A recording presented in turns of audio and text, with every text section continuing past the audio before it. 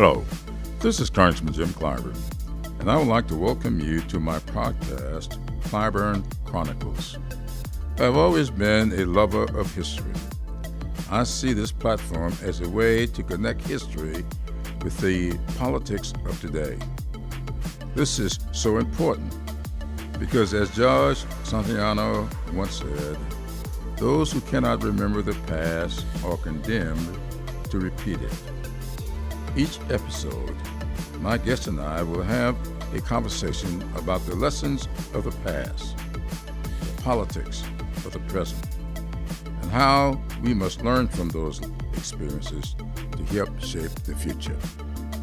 Thank you for taking time to listen, and welcome to Clyburn Chronicles.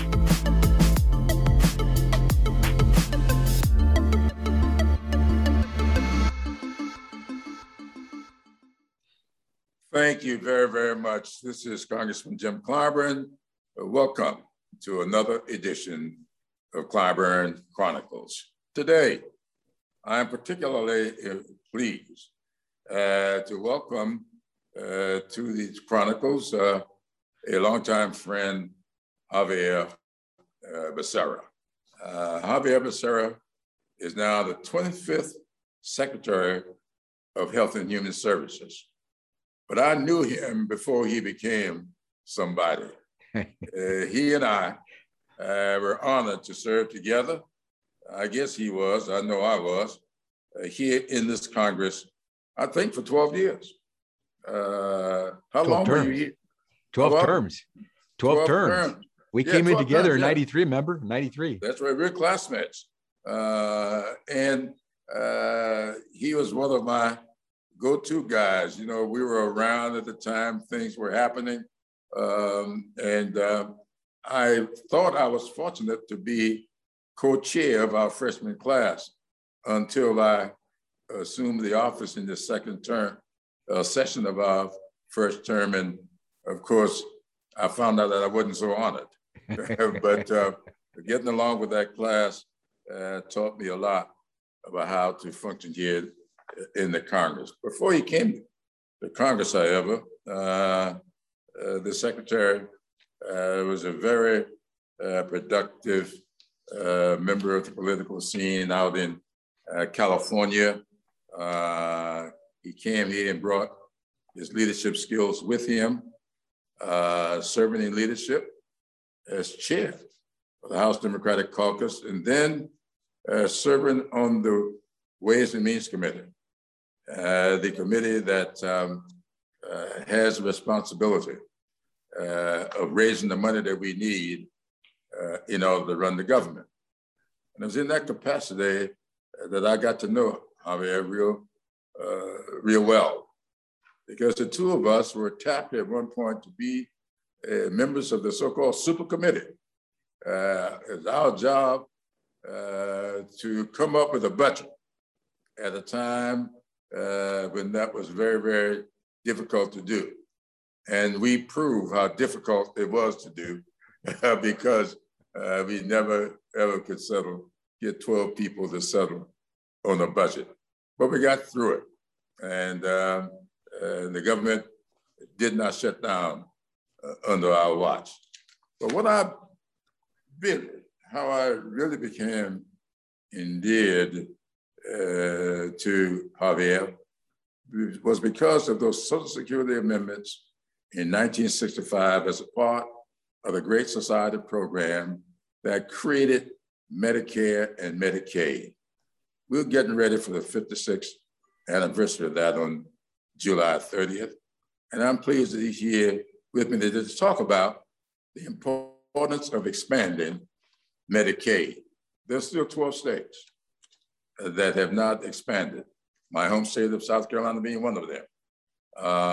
We are working now trying to figure out what we can do to keep the people from living in the people who are living in these 12 states, keep them moving forward, going to a better place. And so I want to thank Javier for being here today. And I want to just say to him how much I appreciate our friendship. I know he's going to be very successful secretary because he was a very successful member of this Congress. And so I just want him to talk a little bit to introduce the subject here about Medicare, Medicaid, and this 50th anniversary, 56th anniversary that we're about to celebrate. So Congressman Clyburn, first, I want to say thank you for inviting me, but more importantly, thank you for your service. It has been nothing short of a dear pleasure and a real privilege to get to serve with you, to learn from you, and to watch you as you continue to make history. You know, having a chance to serve with people like John Lewis, Nancy Pelosi, Jim Clyburn, you get to see history being made. And so the title living legend really does apply in the case of Jim Clyburn. So I'm thrilled that I get to call this living legend a friend and a mentor. And on things like Medicaid, we're fortunate to have people like Congressman Clyburn who believe in making opportunity available, especially to those who've worked very hard, but never quite had a chance to get quite there. And fortunately, with LBJ back in the 1960s and his Great Society, as you mentioned, Congressman, he had the wisdom to propose the Medicare and Medicaid program. And Medicare, which concentrates on seniors, is now a law. There isn't a senior in America who doesn't say, you know, don't you dare touch my Medicare. I paid for it. I need it. And Medicaid, we're finding, is exactly the same. Seniors depend on Medicaid as much as they depend on Medicare. Many of them do. Those who are lower income. Kids, so many of our kids, about a third of all kids in America receive their health care as a result of Medicaid and CHIP, the Children's Health Insurance Program. And so what would we do without Medicaid? Well, today we would have poverty rates far exceeding what we've seen. We would have far more people who would have died of COVID, but for Medicaid. Let's put it this way. In the 1960s, before Medicaid and Medicare were enacted, if you were a senior, you were getting ready to retire, chances are you were getting ready to retire. There's a very strong chance you were getting ready to retire into poverty. After all those decades of work, you still were going to retire into poverty because we didn't have a Social Security system in place at the time, Medicare or Medicaid. Today we do. So it should be surprising to no one that today less than 9% of all seniors, when they're reach that age and are ready to retire, are still in poverty. And we've done a great deal to try to help them. And Medicaid has been one of the ways. But unfortunately, we still have a number of Americans, millions of Americans, 200,000 in the state of South Carolina, who aren't getting access to care and could if the state simply adopted what Congressman Clyburn mentioned, which is expanded Medicaid. Well, thank you so much for that. You know, as one of the architects of the Affordable Care Act, we had a lot of fun putting that together. It was a great sense of accomplishment. And of course, we were all rejoicing when the Supreme Court issued this ruling telling us that it was constitutional. The Supreme Court has visited the question twice since, and each time we picked up a vote on its constitutionality. Yeah. So we've gone all the way from a 5-4 decision down to a 7-2 decision. So I think the Affordable Care Act is with us to stay. But there's a little problem with the Affordable Care Act. As we were, when the Supreme Court said it was constitutional, it also removed the mandate that has contributed to what we now call this gap in coverage gap. Do you have any thoughts on what we might do to further legislation that will allow us to make up for that gap? Because, as I said earlier, my state is one of the 12 states that's not expanded Medicaid, yeah. And we've got to do something about that. Yeah. You got any feelings about that? Yeah, absolutely do. And we have to remember that, and you and I probably relive this pretty much every time we think about the Affordable Care Act. In those days, back in 2010, when we passed it, remember they kept, those who were opponents kept saying, oh, this is this is going to institute death panels where people will be told they have to die. They won't be allowed to live because we're instituting the Affordable Care Act, and any number of myths that way that we're spooking people who were definitely wanting to see us do something on healthcare. Well, we did it. And lo and behold, today, 31 million people receive good healthcare because they have insurance through the market exchanges under the Affordable Care Act's marketplace plans. And today, 81, as I think I may have mentioned, 81 million Americans receive their healthcare because of Medicaid and the Children's Health Initiative program. So well over 110 million Americans today count on the Affordable Care Act, Medicaid, or the Children's Health Program to get their health insurance. And so we can make it better. And Congressman, you all did something in the American Rescue Plan that already made it better. And that was you helped extend coverage to Americans who have access through the Affordable Care Act to insurance that they can continue to afford because of the tax credits that you provided to them so that they could continue to afford it. We make that permanent. We keep millions of Americans on good insurance. But on the Medicaid program, the federal government is giving a deal that it's hard for me to understand why any state would not accept it. Federal government is willing to pick up 90 cents out of every dollar in cost for a state resident to be on expanded Medicaid. But as we mentioned, there are about 200,000 South Carolinians who still haven't had a chance to get that access because the state hasn't adopted that. And total in America, in the 12 states that have not yet adopted expanded Medicaid, it's about 4 million adult Americans who lack health care because the states haven't acted. Well, thank you for pointing that out. I just had 5 town halls throughout my district, and I concentrated along the so-called I-95 corridor that's been referred to as the corridor of shame, trying to make people aware of what we're doing with the American Rescue Plan and how that will be a benefit. Also along that corridor and throughout the country now, looks like we're about to, or maybe already experiencing a 4th surge in COVID-19. I know that at the Department of Health and Human Services, that is high on your agenda. I know vaccinations are the answer to much of this, but I would like for you to take time to say whatever you feel about what COVID-19 and our response to it would really mean to the people that are on Medicaid or need Medicaid. Well, Congressman, you and I know, because we've seen it firsthand, that Americans who don't have health care run the greatest risk when it comes to not only becoming ill, but so ill that they have to be hospitalized. And in some cases, we lose them. And no one should have to go through that. No one should lack access to healthcare coverage. As President Biden has said, and as I know you agree and I agree, healthcare should be a right, not a privilege for only the privileged few.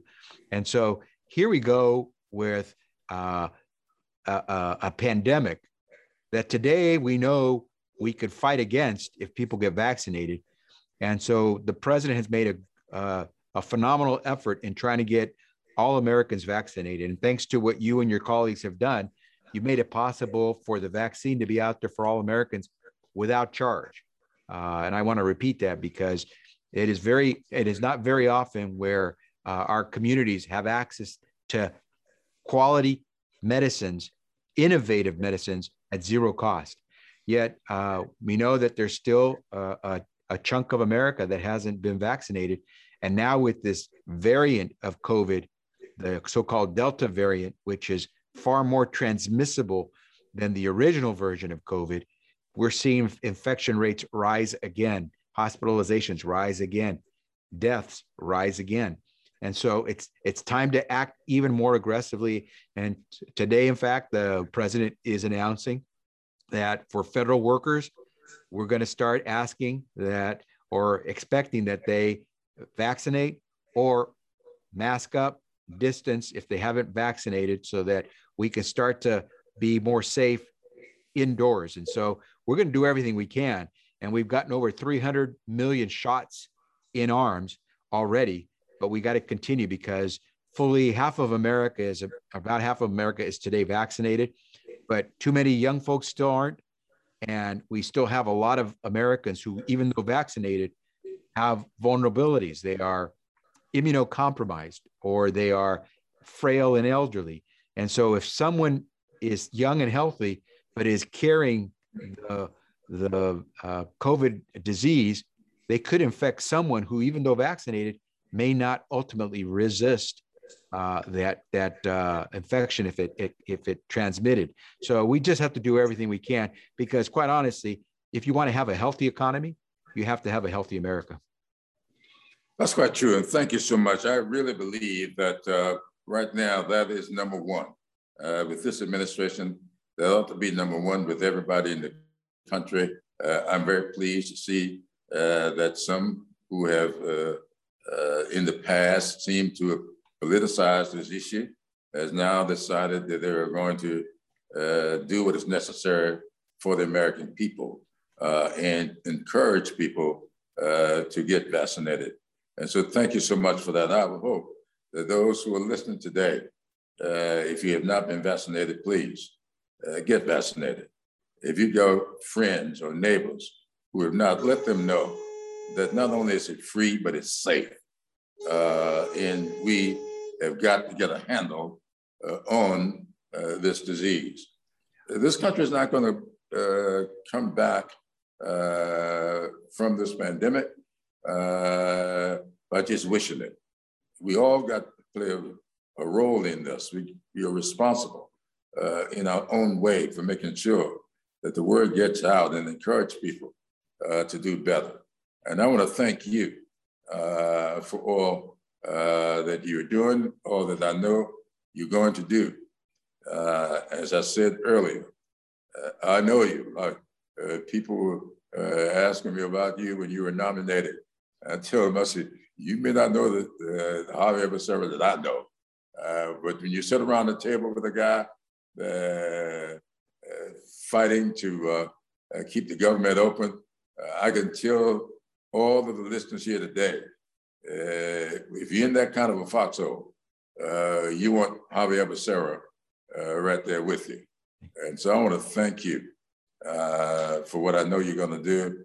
Let you know that I look forward to working with you going forward. And hopefully we'll get this pandemic under control, get COVID-19 behind us, and continue building back better. That's what this is all about. If you have any closing comments you'd like to say, I'd like to hear them. Congressman, I will just build on what you just finished saying, because you all did the work of passing the President's American Rescue Plan.